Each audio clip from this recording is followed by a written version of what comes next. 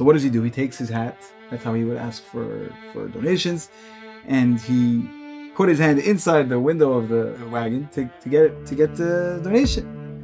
So the minister looks at his face, gives one look at him, and he said, "Come here, Jew." So he got scared. He got someone, "Come here, Jew." He ran away.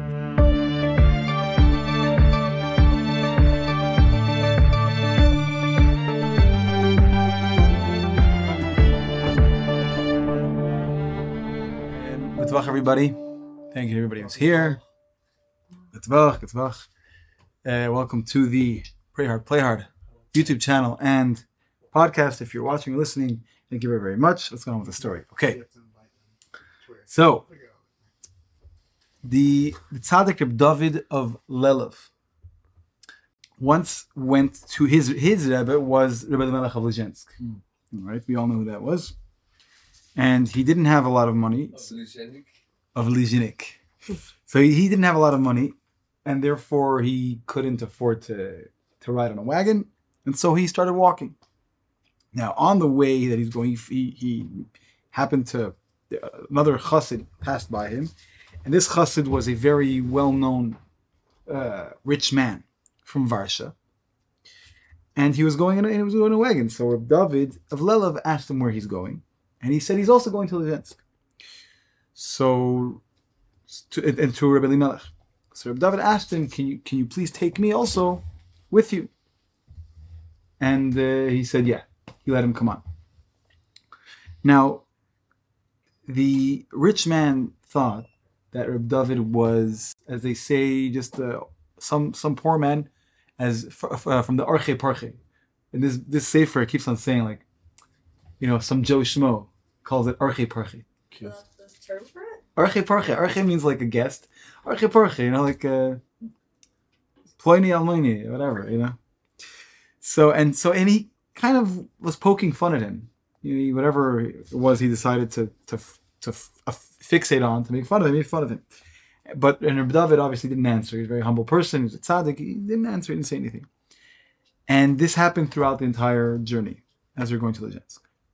So when they finally came to Lizhensk, the rich man went first to speak to Elimelech, and Reb David was taking that time to get ready, right, to make that proper achanish preparations to speak to his Rebbe. And only after a little bit of time did he come into Reb Elimelech of Lizhensk, and Reb David and Reb Elimelech spoke for 2 hours. When Reb David left Reb Elimelech of Lizhensk's Yechidus room, he turns to the rich man. So Reb David turns to the rich man and he says, "Go, because I'm not going to be coming back with you. I have to stay here. So don't wait for me to give me a ride. And when you go back to your city, you're going to hear someone yelling. You're going to hear someone crying out. Go after that voice, and you'll know what you have to do." Right? So he says something's going to happen on the way. And now when this rich man saw that Rebbe Elimelech was speaking to Reb David for 2 hours, he realized that he's not some Arche Parche, and he regretted that he made fun of him. And so when he heard these words from Reb David, he didn't just think it was stam words. He really paid attention. He's like, okay. So the rich man, he was on his way home. He was traveling close to the forest. And all of a sudden he hears someone crying out in Polish. And he right away remembers what Reb David tells him. And he went towards the voice, which was mamash in the very thick forest. And he came to a place where there was, can you guess? Bandits. Vadi, you can guess this one. Okay, perfect. No, what's it called? Quicksand, right? There's quicksand and mud. There's a person sinking in the, with his horses and his wagon, and he can't get out. It was some really important minister. So right away, he had a thick rope with him. He took a rope and he tied it up to the other person's wagon. Right, he did what the F-150s can do nowadays. He had real horsepower, right? And he 2 horsepower. 2 horsepower. Real horsepower. And he pulled out this guy. They weren't out of out of danger right away because this guy was in the mud for a very long time. It was very cold outside, so he already had caught a cold. He already had, he was sick. So this rich man, right away gave him new clothing, warm clothing, and he gave him food and drink until he felt a little bit better. So he asks him, the rich man asks this minister, where are you from? So he says, from Varsha. So the rich man says, I'm also from Varsha. And I'm going, and I'm going there. So you can come with me and you can stay in my house until you're fully better. So he basically allowed him to stay in his house until he fully recovered. And that's what happened. Right when he came to his house, he took off all of his, he helped him get out of his wet clothing, and he laid him down on the couch, and he gave him tea and coffee, like we have over here. And, in the next morning, he felt much better, and he was very thankful. So he basically saved this guy's life, nursed him back to health. Now, after a few days, this minister sends someone to call the rich man. He wants to repay him. He says, "What can I give you? If not for you, I would have either sunk in the mud, or out of so much effort of trying to get out, I would die right there on the spot." So the rich man says, "You don't have to pay me back. It's enough that I saved someone's life. That's enough of a reward for me." So the minister tells him, "Tell me at least your name and your address, so I should always remember who the person who saved me was." So he gave him, and he wrote him down in his memoirs, like the Sefer HaMelech. Anyway, so a lot of time passed since then, and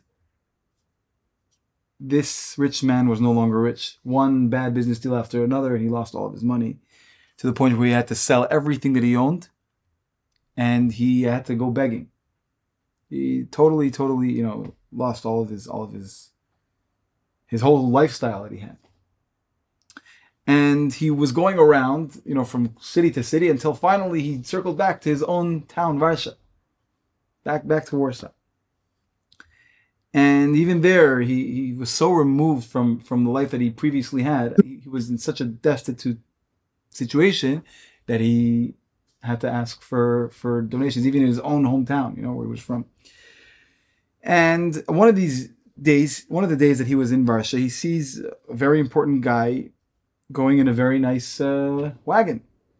So what does he do? He takes his hat. That's how he would ask for donations, and he put his hand inside the window of the wagon to get the donation. So the minister looks at his face, gives one look at him, and he said, "Come here, Jew." So he got scared. Someone, "Come here, Jew." He ran away. So he told his servant to run after him, to grab him and bring him back. That's what he did. And he brings him back, and the governor tells him, "Don't be afraid. I'm not going to do anything. I just want you to tell me what's your name." So he tells him his name. So the governor says, "You don't recognize me?" He says, "No, don't recognize you." So he says, I'll remind you.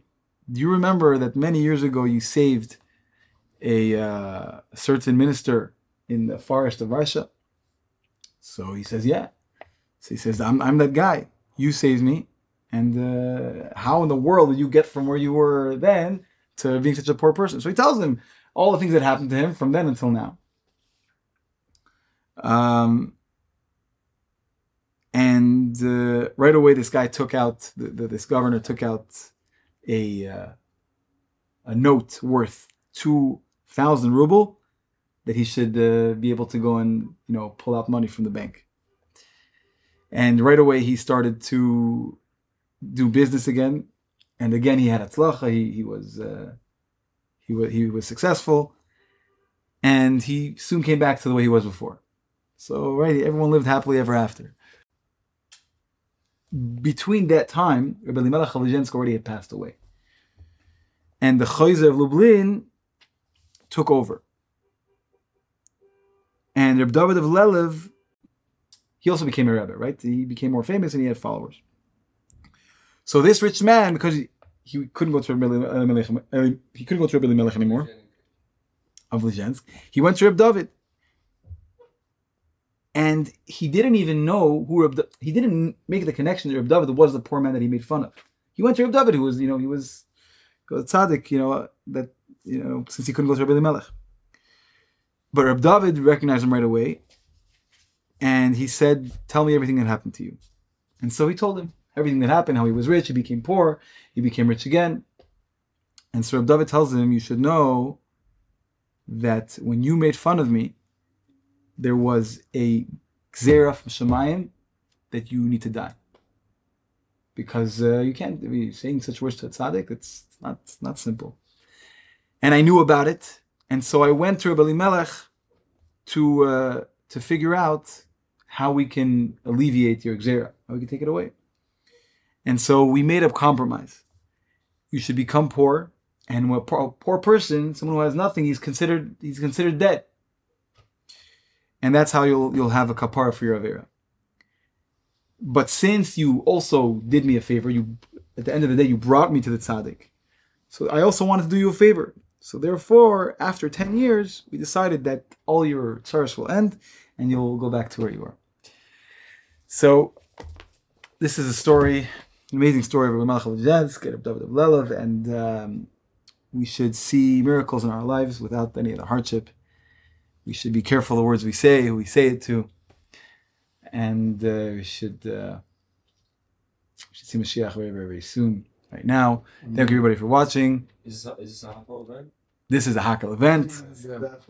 Thank you. Well said. Is this a Hakel event? Very good. This is a Hakel event, and So where can they find this video aside from all these cameras? Where is this going? go to Pray Hard, Play Hard on YouTube It's on YouTube. or on Spotify. This one's on. Okay. Good luck, everybody. Thank you for joining. God bless you. Mwah.